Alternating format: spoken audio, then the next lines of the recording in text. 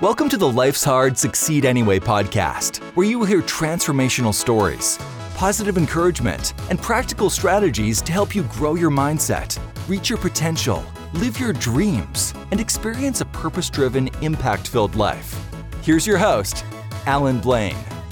Okay, this is Alan Blaine, and I am fired up to interview our special guest today, David Waldy.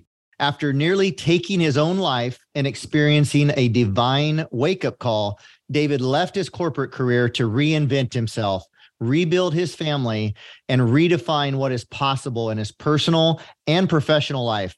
He now empowers leaders through his philosophy of fierce empathy, which enables us to look in the mirror, face the facts, and confront the challenges that hold us back from success, fulfillment, and aligned abundance. As a husband, father, and Kansas City farm boy at heart, David believes that lasting success is determined by integrity, responsibility, commitment, and accountability in not only our work, but in every moment we have. He has worked with thousands of entrepreneurs and leaders from over 40 different countries and shared stages with influencers like Tony Robbins and Russell Brunson. He is also an outdoorsman, coffee snob, in his own words, personal growth junkie, and avid nonfiction reader. David is a life and business strategist, personal coach, speaker, and author, empowering entrepreneurs and leaders to get out of their own way, fix what's out of alignment, and never stop becoming the leader they said they would be. David, welcome to the Life's Hard, Succeed Anyway podcast. You ready for this? Alan, brother, I'm so excited for this conversation today. Thank you so much for having me, man.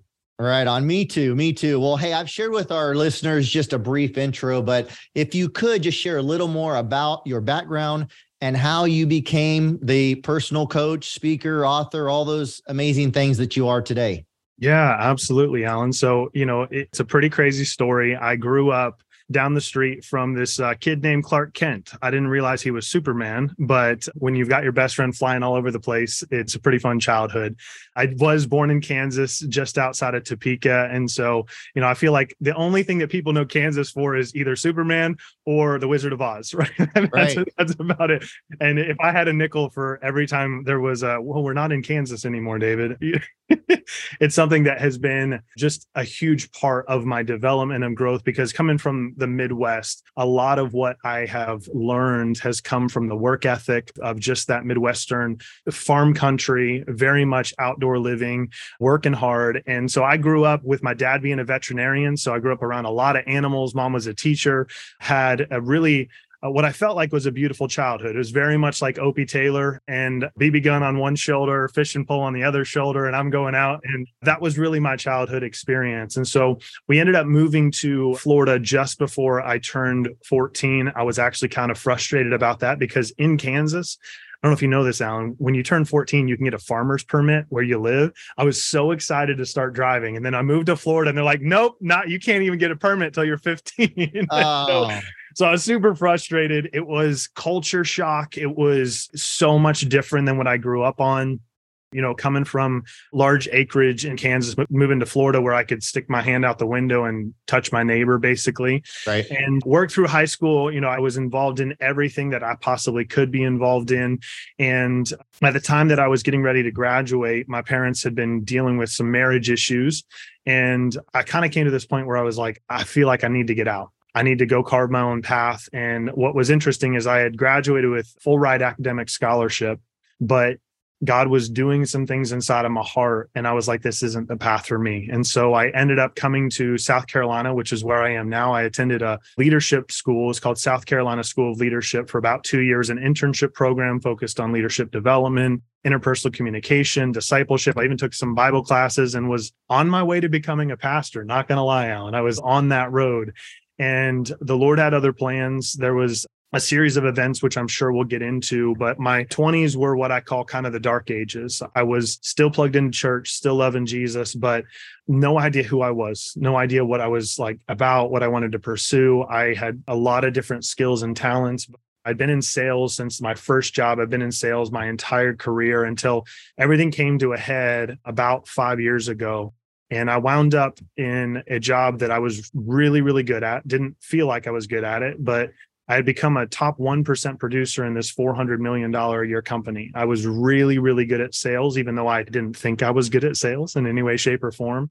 And I ended up in a conference room and I was sitting at this table, and we've all kind of seen the movies where the big dogs are on one side and the little guys on the other side. And following that, I went through one of the toughest conversations I've ever had, because I was more or less told that the only reason that I was still at this company was because I was too much of a financial asset for them to lose.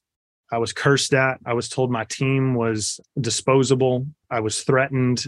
During that year, I went through a $40,000 pay cut. I got put into a position I didn't want to be in, which surprisingly was a senior management position overseeing a team generating millions of dollars in sales, and 60 pounds heavier than I am right now. And it was so hard, Alan, because from the outside looking in, I had followed the path to some degree, and I had achieved the quote unquote American dream. I had the glass corner office. I had the company car. I had the 6-figure salary.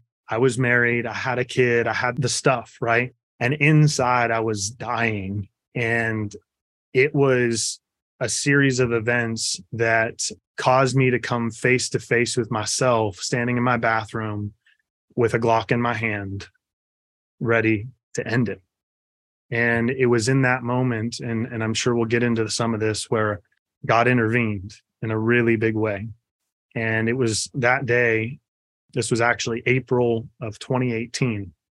And my entire life started to shift in a moment. And I realized that I had been waiting on God to change and fix things, that he had given me a brain and a heart to fix myself.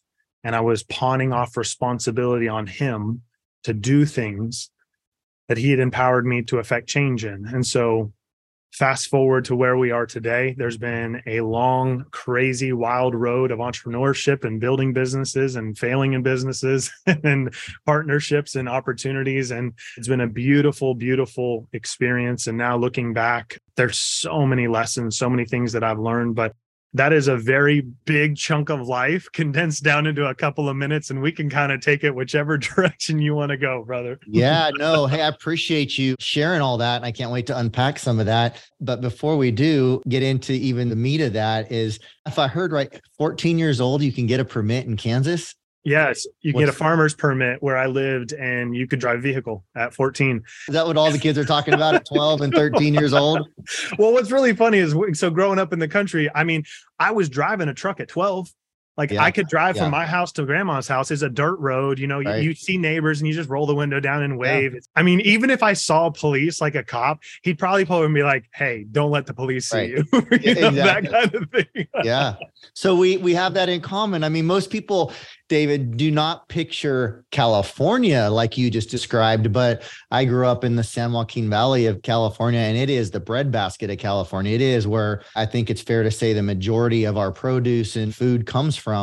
But anyway, farmland, that's how I grew up. You know, my parents had a walnut farm, and I was driving trucks long before I had a permit or license. So I can relate with that a lot. Yeah. I found interesting something else you said there I wanted to highlight, is you said you were really good at sales, even though you didn't think you were. Obviously, you were crushing it. And I think it's something that a lot of people, especially early on, and some people who never really get into sales or entrepreneurship, even later in their life, don't realize that sales is so much more than what people would stereotypically think of as a salesman.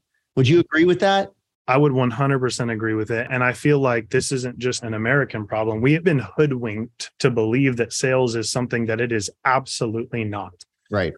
We think of the stereotypical used car salesman, or you go into the department store and you're like with your mom and she's trying to get past the makeup counters. She's like, tuck and roll, Poco. We got to get past everybody, because they're all coming out with like, hey, try this on and all this stuff. And we think about these aggressive, very pushy salesy. We have terms for it. Like, salesy is not even actually a word, but we use that word, right? The pushy salesperson. And so for me, my idea of what a salesperson was didn't align with my experience of what actually selling to people was. And the reason that I didn't feel like I was that good at it is because I never was pushy with people. My approach to sales was always founded in my core strengths. And my number one strength, every time I've taken any type of personality test or anything like that, is empathy. And so I would always go in seeking to understand. I was like, I don't even know if this person needs what I have to sell, so I better ask a lot of questions. And I started to realize that as I asked those questions, and I mean, I put in the proverbial 10,000 hours that supposedly makes you an expert or whatever. Right. I've done almost 9,000 face-to-face closed transactions, single sale transactions over the course of my career. And so I've put in that time to understand that sales is nothing more than serving people and making sure that the solutions that you provide are the best match for them. And if you want to be a good salesperson, learn to ask better questions and learn to shut up and listen and pay attention. Because when you actually listen and you create an environment where people feel seen, they feel heard, they feel understood, they will throw their money at you for the solution that you have. And that's why I felt like how I was approaching sales didn't really line up with the way that everybody framed salesmen, right? But the numbers didn't lie. I was a top 1% producer in this $400 million a year company doing millions and millions of dollars in face-to-face sales. And it wasn't until I had a mentor of mine, she approached me and she said, David, I don't think you understand how rare this is. I'm like, what are you talking about? What do you mean rare? And she said, your approach to sales does not exist in the corporate environment. It's very, very, very rare. I'm like, what are you talking about? And she said, what I want you to do is I want you to create a systematic process and just map it out. And as I started to do that, I started to realize like there was a way that I was approaching sales interactions that I could teach to other people. I could help other people learn how to do. And that's really where I started cutting my teeth in coaching, is because the company I was working for, they started having me train sales reps and like learning how to coach individuals. And so the long and short of it is that it led to the framework that I operate from today. I don't do sales training as much anymore, but it centers around this concept of fierce empathy. Is you got to be fiercely committed to believing in yourself, believing in what you provide, and believing in the person that you're serving. And when you do that and you create that environment where people feel seen, heard, and understood, sales is a beautiful win-win experience where both of you can go home overjoyed and happy that that transaction took place. Oh, man. Well said. Well stated. And that's why I asked that question, because I think that's what a lot of people don't realize. And I really appreciate you bringing that out so clearly. I wanted to ask, what would you say? You've obviously had a ton of success in these last several years. What would you say has been a key, one of the keys to your success? Well, I'll go with the most important one, which I'm sure everyone here will agree with. It all is Jesus. That's a big part of it.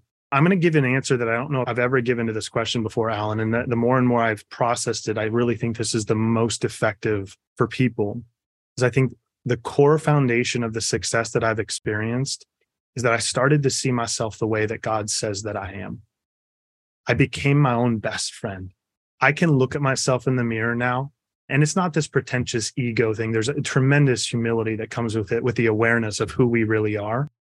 But in learning who I am and learning how to love myself and to value my strengths and appreciate those things and to mitigate weaknesses and allow myself to need help and to ask for help and to know where those weaknesses are, that self-awareness has changed everything, absolutely everything. And I would say that it's probably the core foundation of every bit of success in my life. And I'm not just talking in business, in my marriage, with my kids, and my health, and everything that I do. It's been believing what God has said about who we are and actually owning that and operating from that place. I love it. I love it. I've got several different statements about what God says straight out of his word in a file on my phone, on my computer, that I can easily reference to remind myself of what he says about me and you and every other living person, right? And it's such a valuable thing to keep in mind, because when we start listening to other voices, we can really get into trouble. And I'm sure we'll probably get into maybe even a little of that here in a second. But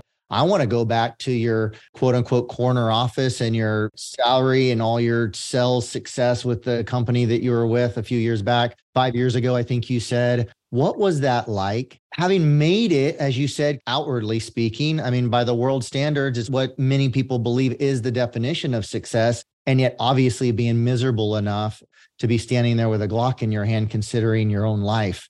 What was that like? So for a season, and I think this is the danger when we don't know who we are. And like I said, throughout this whole process, I was still anchored in my faith, still reading the Bible, still going to church, like doing the things. And my wife and I, we actually met leading worship. So I was still very engaged in my faith. But my problem, Alan, was that I had never heard this question that came up from the mentor that I mentioned. She goes to our church and she's worked with like Fortune 100 companies, just an incredible consultant, one of those individuals that you're just blessed to be around with a heart of gold. And she came to me and she said, David, I'm formulating this coaching program that's going to be about $300,000 that I've got to take to our board of directors in order to take all of our executives through. And number one, I was like, I'm sorry, how much do people pay for coaching? And she said, I have to have 5 case studies. And I would love to bless you with this and work through this process with you and to coach you. And I was like, I don't know what that means, but awesome. Sure. Yes, that sounds amazing. So we're sitting at this little restaurant. We're sitting across the table and all this is around the same time. Like I'm struggling at work. I'm working 80, 90 hours a week. I'm trying to be a dad. I'm trying to be a husband. Again, 60 pounds heavier than I am right now. This season of life, I was dealing with constant suicidal ideation. I hadn't gotten to the point, but I was contemplating for a long time. Panic attacks, anxiety attacks. And I felt like a hypocrite. I felt like an imposter. All these questions of purpose and passion and why am I here and what am I doing? And I had become really, really resentful of the fact that everyone around me seemed to have a plan. Like they knew what they wanted. They knew what they were going after. And I had been conditioned, Alan, to ask this question that many of us Christians do ask is like, God, what's your calling on my life? What is your purpose and plan for my life? And as we're sitting there at this little restaurant, my mentor named Sarah Cabra looked across the table at me and she says, David, who do you want to become? And Alan, that question, it's not a revolutionary question, but for me, the question I had always heard growing up is, what do you want to do when you grow up? Right. What do you want to do with your life? What do you want to do? What do you want to do? And so when she said, who do you want to become?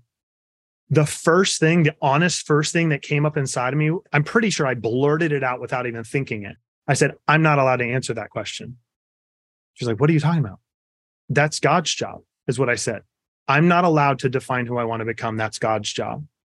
So she said, okay, well, let's just play a little game and pretend, if you could think of any models or people that you wanted to emulate and follow. And of course I had I said Jesus. She said, wrong answer. You can't pick Jesus. Pick somebody who is either alive or that you look at their life. And I said, well, honestly, I've always admired Tony Robbins. If I could be like Tony with a few less F words, I don't want to travel as much as he does, but love him or hate him, it's undeniable that people have been marked by his work. And so that question in and of itself, Alan, this is a roundabout way to answer your question.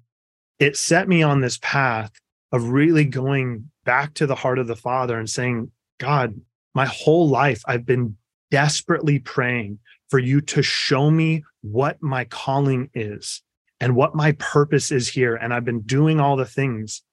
And I had another friend of mine, he challenged me on this. He said, David, what if your calling is not an expectation to live up to? What if it's not something to fail? What if calling is nothing more than an invitation to lean into and live out of every single day as you pursue the heart of the Father?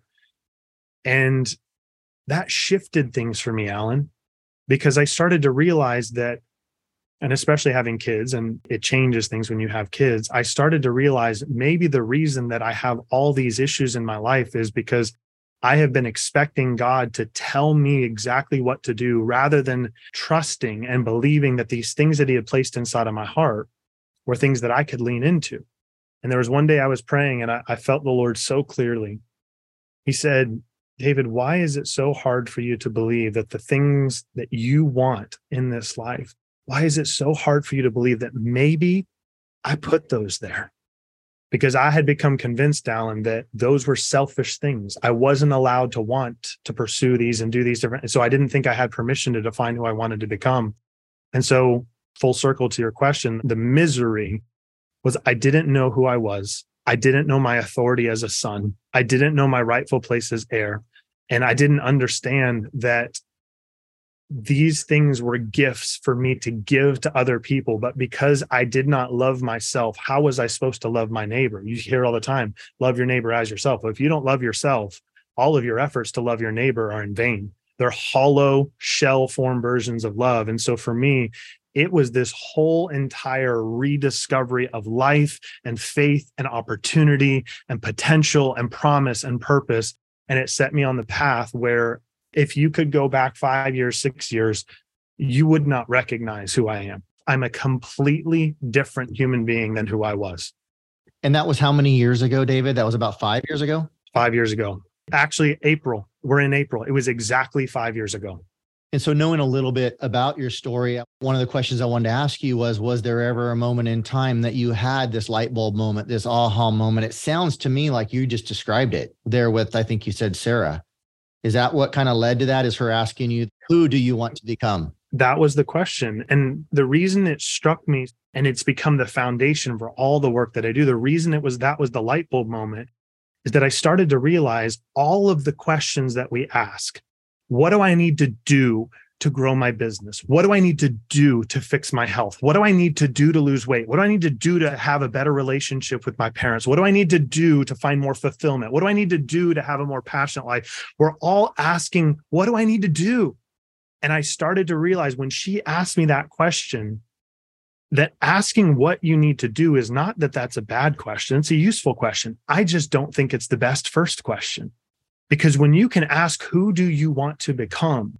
And you go before the heart of the Father and you really bring yourself into alignment with who he says that you are. And Alan, you've got kids, right? Just 6. Just 6. Beautiful family, right? All boys except for 5 of them. So in that, one of our deepest desires as fathers is that we want to be able to do everything within our power to see our kids' dreams fulfilled. Right. But for some reason, I didn't think God felt the same way. And when you bring yourself into alignment and you give yourself, and when I say alignment, I'll clarify that real quick. When you give yourself permission to say, this is the father I want to be, this is the mother I want to be, this is the leader I want to be, this is the entrepreneur, the friend, the brother, the sister, the son, the daughter, this is who I am and who I am going to become. Now, every single thing in your life that doesn't align with that definition, it's got to go. Right.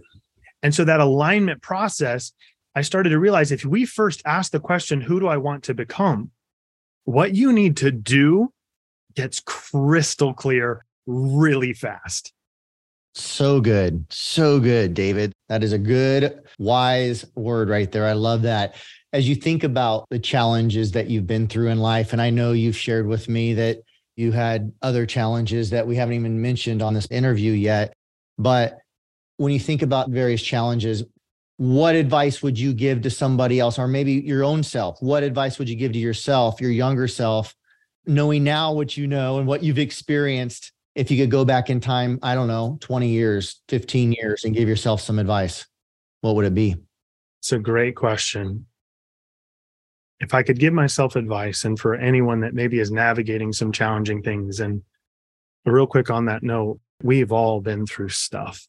I've got sexual trauma in my life. My wife and I lost a child, a miscarriage. There's the corporate stuff, parents' divorce, death, and all of this stuff. We've all been through varying degrees. The reason I want to hit on this real quick is that I think we get so caught up in comparing scars and licking wounds that we never actually shift our focus. And we're so focused on the past and the injustice and what happened and all these things. And yes, I think it's useful. It's useful to look back in that rearview mirror, like you're asking me now. It's like, if you could go back and reflect, but I really try and focus on that forward thinking.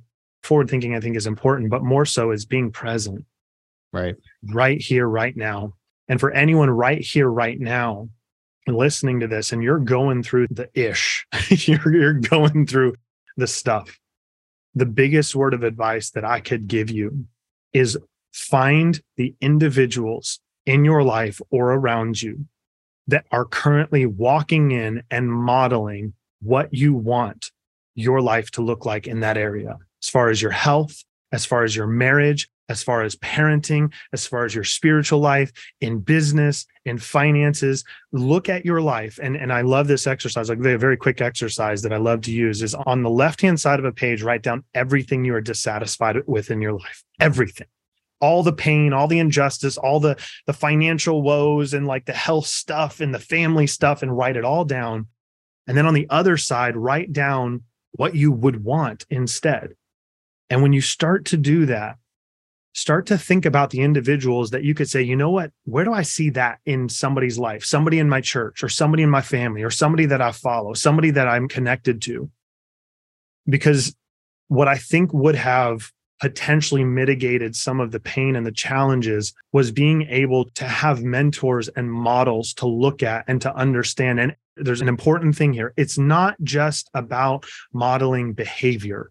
I think sometimes when we talk about like modeling, people are like, well, just do what they do. No. Well, let's pause for a second, because all of our actions are fueled by feelings, and all of our feelings are fueled by thoughts, and all of our thoughts are fueled by beliefs. So if you just go do the same actions, this is why, and you know this, Alan, if somebody comes in and tries to steal your trade secret and do all the exact same strategies and tactics and all this stuff, they're not going to get the same results. And the reason is they don't think the way you do, and they don't believe the same things that you do.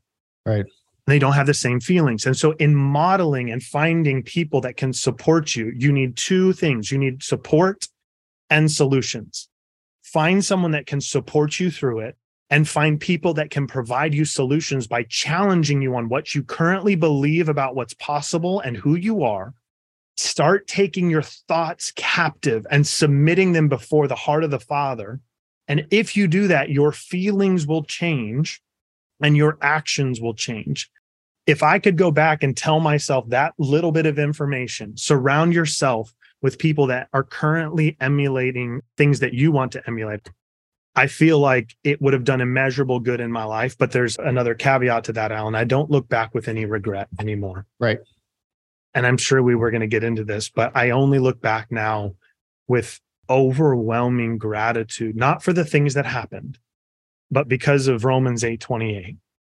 And choosing to believe all things God causes to work together for our good. He's not necessarily the instigator or the initiator of the thing, but he will redeem it if you allow him to. And if you let go of all of the stuff that has really just caused us to live in a cognitive hell or an emotional hell. And so that's a long way of saying best advice: find mentors, find people to model, get support, get the solutions from people that are currently walking the path that you want to walk. I love it. It's a great piece of advice. And the only reason you know this, I'm sure, but for our listeners, the reason I asked David that question of what could have better prepared you is because my hope and my desire with this podcast and everybody listening is each and every one of you can be better prepared for your next challenge, because we all have one ahead of us. I mean, I believe we all have one ahead of us. I believe challenges, as I've said before, they're like waves of the sea. And we're either in the middle of one, or we just came through one, or we're on our way to the next one. The timing and the spacing is different, but it's just inevitable that we're going to face more challenges. I love everything you said, not to go back and wallow in the past, get stuck in the past, or be brought down by it, but to learn from it and then get our eyes looking forward and be better prepared for the next time. Real quick, if I could add one other thing, because I think this is useful. The challenge sometimes in this is that we oftentimes don't have the courage to ask for the help. We think that we have to figure it all out on our own. And you're an incredible example of this, brother. Is that a great case in point? I know there are people listening right now. They look at their life and they're saying, okay, I'm following this Alan Blaine guy. I love the guests he has. He's an incredible individual. I see his wife. I see his family. And there are parts of your life that they're like, that's what I'm chasing after. I want to learn from this guy. So kudos to everyone listening that is just listening. You're here. You're gleaning from this man. But if I could go back, I would have told myself to have the courage to actually create a relationship and reach out and find ways that I could actually study under them, or hire them, or work with them, or get them to teach me, because there's a very big difference in picking up a book and listening to a podcast and hearing people talk about it and saying, no, I'm willing to submit to your tutelage, to learn, to grow and expand. And so I know that's a lot of what you do, Alan, is you love helping people create that lifestyle freedom to be able to not just make money, but make money helping people and doing beautiful things. And I know there's people listening right now. They're like, I've been listening week after week after week, but I haven't had the courage to reach out to Alan. For those of you listening right now, shoot this man a message and say, Alan, can you help me learn how to do what you do? And I promise you, tell me, Alan, you will help them, won't you, brother? 100%. It's what I live for, professionally speaking. It's what drives me out of bed every morning. I love it. I love it. So I appreciate that. And I think you bring just an incredible point there, associations. And I agree. I mean, I'm 50 years old, and I wish in my 20s and even in my early 30s, I would have understood this. And I didn't. I just think of how much further along could I have been by this age had I understood that the power of associations and investing time and dollars to get to be around people that are way further ahead, both soul mentors and people that could mentor me in a particular area, whether it's fitness, whether it's business, whether it's this, anything else, relationships, and even the whole mentor, the whole life mentor, as I like to call it. So I love you bringing that out. And it is a great segue to the next question I was going to ask you is, how do you view all the challenges in the rearview mirror? I mean, are you glad you went through that? Do you wish you hadn't? Do you wish there was some you could have avoided? Do you feel like it's benefited you to go through those tough times? These are great questions, brother. It's really challenging to hold these things that have happened to us, and especially when they're really traumatic and really painful and sometimes just evil and not okay and not good and injustice and wrong. There are things that happen that are not okay. Right. And so sometimes I think people misunderstand when I say things like, I don't know that I would change a thing. It's almost like they're saying, well, so you're okay with what happened? No, I am not okay with what happened. But because of our miraculous Father and how he can take anything, the beauty from the ashes, when everything has been burnt to the ground, he has this amazing ability to create infinitely more than we could have ever asked for or ever imagined. And so it's this weird place of saying, yes, I'm grateful for all of it. There's not a regret that I have. I've made some stupid decisions. I think we all have, and I've done some things. There's times where I wish that I could take it back. But then when I take a step back and I look at it, I'm like, you know what? Life really is all happening for us. God really is working all things for our good. And when we take that attitude, you become fearless, man. Yeah. And you can face situations that come. And it doesn't mean we don't still have pain. Last year I went through some of the toughest pain of my entire life. I've been through some stuff. And last year, like there's more.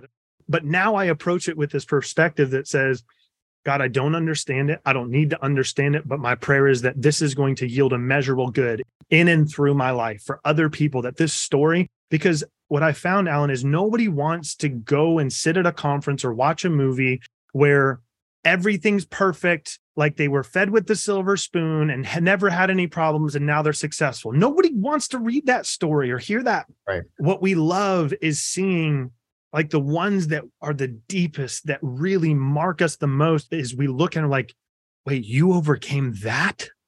Those are the ones that we want to lead us. Those are the ones that we say, okay, if they could make it through that, then I can make it through what I'm going through. And so I look back on this with just this humble, weird gratitude, appreciation, sometimes some pain, because things come back up.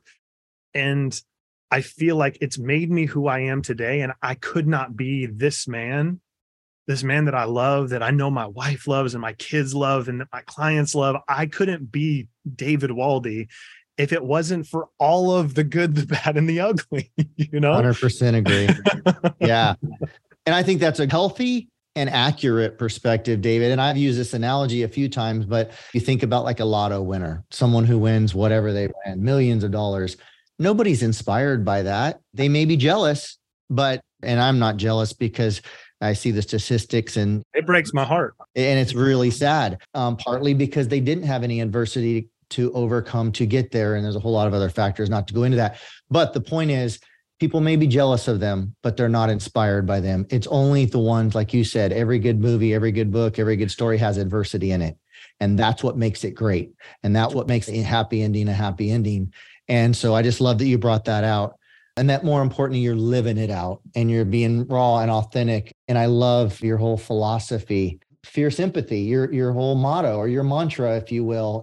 Could you just touch on that real quick before I ask you these last few questions in rapid fire? Fierce empathy, what does that mean to you? What is that all about?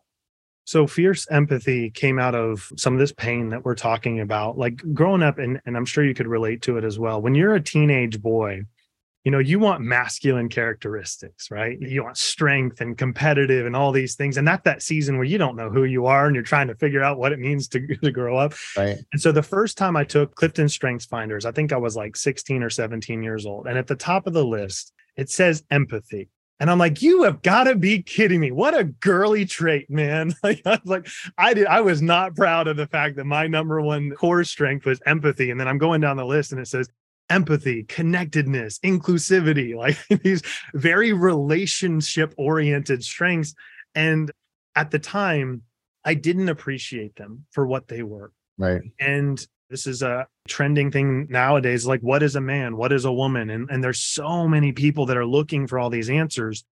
And for me, what I had to do in really restoring relationship with myself and becoming my own best friend, I started to see more and more and more that the empathy was one side of this coin that I saw modeled in the life of Jesus. I grew up with a Jesus that was the baby, the lamb, the softy, very gentle, very kind, very loving. And he is. Mm-hmm. But I didn't grow up with the lion, the one with fire in his eyes, the one who's flipping tables, the one who will ask you the questions that no one else has the courage to ask. And so fierce empathy for me started to take on this life of its own. And it started to become not just this tagline or this concept or this philosophy. It became like me. I always have wanted to create environments where people feel seen, heard, and understood. But simultaneously, I've understood that the people that I respect most in my life are the ones who are willing to, in love, to cut me, to use the sword of the Spirit to separate joint from marrow, because faithful are the wounds of a friend. And that shifted things for me because I realized that we have to be willing to have the courage to speak the hard truth in love, regardless of whatever discomfort may follow, if we truly love and care about someone. And we simultaneously have to step outside of ourselves and say, I want to do everything within my power to see, hear, and understand from your perspective. And the reason that this is so challenging, Alan, is because it is predicated on a foundation of trust and relationship. And so when you try and confront someone or hold them accountable or challenge them, and you're doing it in an online context or when no relationship is present and there's no depth of intimacy and trust, it doesn't work. It doesn't work. But when you are in relationship with someone and they know your heart and feel your heart, fierce empathy is this place where we can change these stories that we make up in our head, and we can really empathize with the life that people are living and their background and what they've gone through. And we can be more open-minded while simultaneously being fiercely committed to what we believe and what we hold to be true. And so that coupled with this fierce empathy for ourselves, which is the other side. So fierce empathy in and of itself is this paradox, right? These two words that don't really go together, But they do. But they do.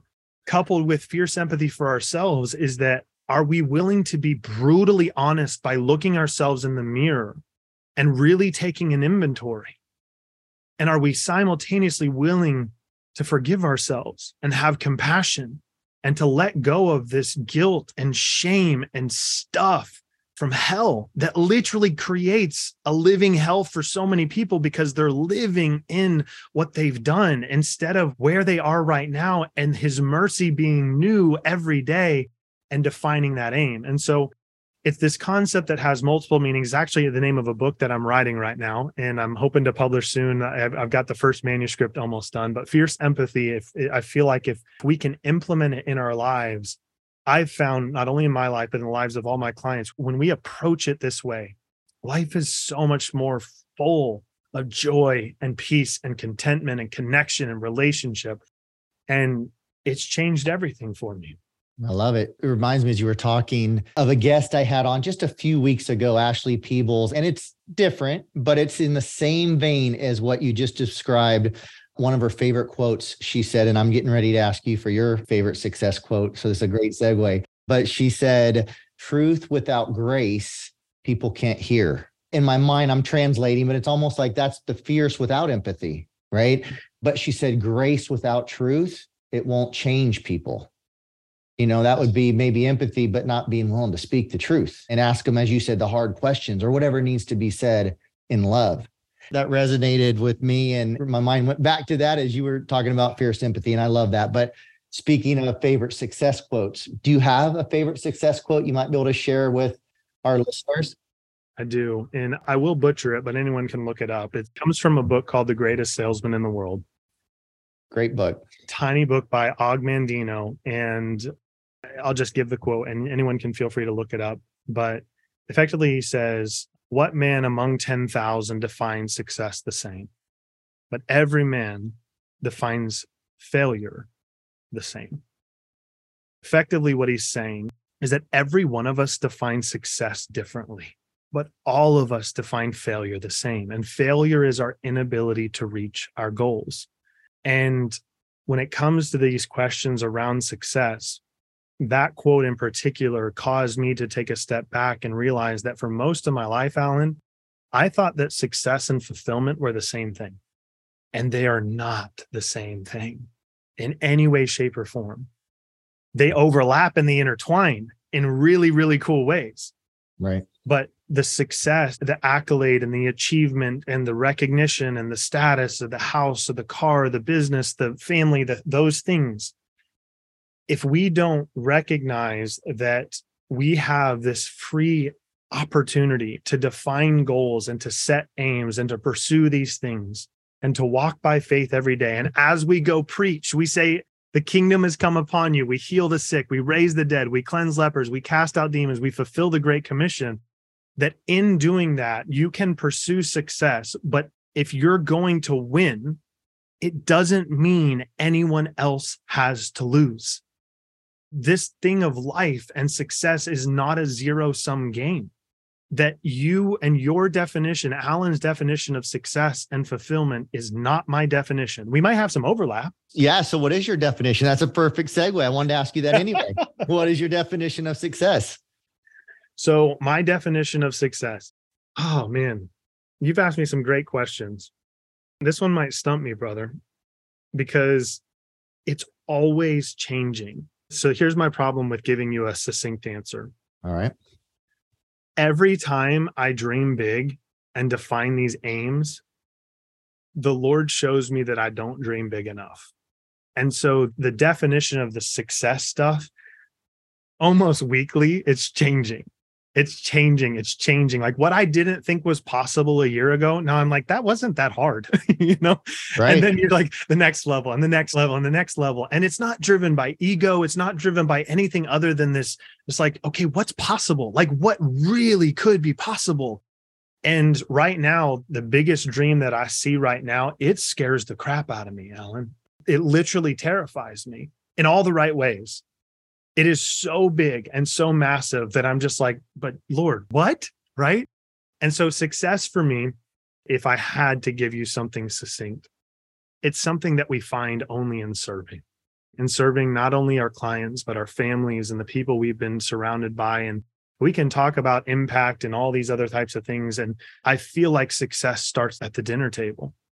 It starts at home. It starts with recognizing that if you don't currently see yourself as successful, I'm sure you feel the same way. I feel like I'm the most successful person that I know. But the reason is I'm not comparing to anybody else. I'm not competing with anybody else. There's literally no one I'm competing with on this planet. There's just not. There used to be. Now, it doesn't mean that I don't sometimes compare and get stuck doing that thing. But I'm genuinely not. Every single day is me saying, Lord, I want to become more of this man that you have called me to be, not again as an expectation to live up to, not as something to fail, but this invitation to lean into limitless potential, like what could be possible in my life. And so the success, again, I think it's found in serving, and it is found in just leaning into this limitless potential, but not getting hung up on the moments. Yes, we all want those moments. But if you want the success that everyone tends to talk about, I think what they mean is they want to be fulfilled. Right. They want to have the stuff. Yes, maybe not. But I think what we're after is the feelings that accompany success, which really is fulfillment, is we want that joy. We want peace. We want connection. We want intimacy. And so I don't know if that's a fair answer, but that's my best shot, brother. I love it. I love it. Serving. I mean, you said a lot more than just serving, but if you had to boil it down to one word, it's serving. And I think that's a great one. Just as we start to wrap this up, just some really quick, like 30-second type questions in rapid fire, if we could. What would you say is one habit that's helped you become successful, David? I am statements. Affirmations is what we often call them, or declarations. I would encourage anyone who is listening, if you're serious about changing your life, there's two things you need to do. Number one is every single day for the next 30 days, you take 10 minutes and you sit and you close your eyes and you turn off all distractions and you ask this one question: God, how do you see me? And you write and you write and you write. Even if you don't believe it, even if you don't agree with it, even if you think it's like it couldn't be true, you write what he speaks to you about who you are. And then take those things and turn them into I am statements and stick them on your mirror. And for 30 days, you read those: I am this, I am this, I am this, staring yourself in the eyeballs in the mirror. It's going to be awkward. You might cry. You might want to punch and break your mirror. You might not believe everything. You give yourself 30 days of consistency with that habit. Your entire identity will shift. Your entire experience of life will shift. Love it. Good stuff. Good word. What is the best piece of advice you've ever received? Best piece of advice I have ever received. It's not about you, but it's all about you. Okay. I can't wait to hear this. It's hard to grapple with because when you understand that there is no competition, you're not competing with anyone, that it's literally you and the Father, and that's it. And that's the only thing that really matters. It's all about you. We don't have time to unpack this because I know people can misunderstand it and mishear it. And this isn't about selfishness. This isn't about like all of life is about you or whatever. It's hard to explain. Is that when you can understand that what really matters is that relationship you have with the Father, it being about you and his love for you as the individual and his sacrifice for you as it being about you. And if you were the only one left on this planet, he would still do it for you. That when you have that awareness, you recognize that the reason is because it's not about you. The reason is because of what he's placed inside of your heart to go forth and serve and give and love and empower and build up and carry the kingdom. And which is why we have to have confidence, but we also have to walk in humility. We have to know who we are, but we also have to be willing to say, you know what? I can't do this on my own. I can't. So it's a weird bit of advice, but if people want to chew on it and wrestle with it, I think hopefully they'll get the gold in it. I love it. I love it. What is one book that you would recommend to the Life's Hard, Succeed Anyway audience, David? I would say the most effective for the average person who is serious about succeeding in the midst of life challenges is a book called Loving What Is by Byron Katie. It is all about the stories we tell ourselves and learning emotional regulation. And it's a very practical way to apply what scripture teaches about taking our thoughts captive. It's not a Christian book. It's not written from, to a Christian audience. There's some stuff in there. You're going to want to take the meat and spit out the bones. But the principles she teaches and the questions you can ask yourself in questioning your thoughts has single-handedly been one of the most impactful books I have ever read. Good. I can't wait to check that one out. I've not read that one yet. When you think about the future, what excites you the most? What excites me the most right now, it's seeing my kids grow every day. I know that might not sound like big to some people, but sounds exciting to me. I love every day, man, because every single morning I literally feel so grateful. I get another day. What? I get another day. And I'm not perfect at it. And I get in bad moods and I get angry and my wife will tell you, I have my stuff, but I think it's another opportunity to lean into limitless potential and to love people and serve and give. And it's working out really well.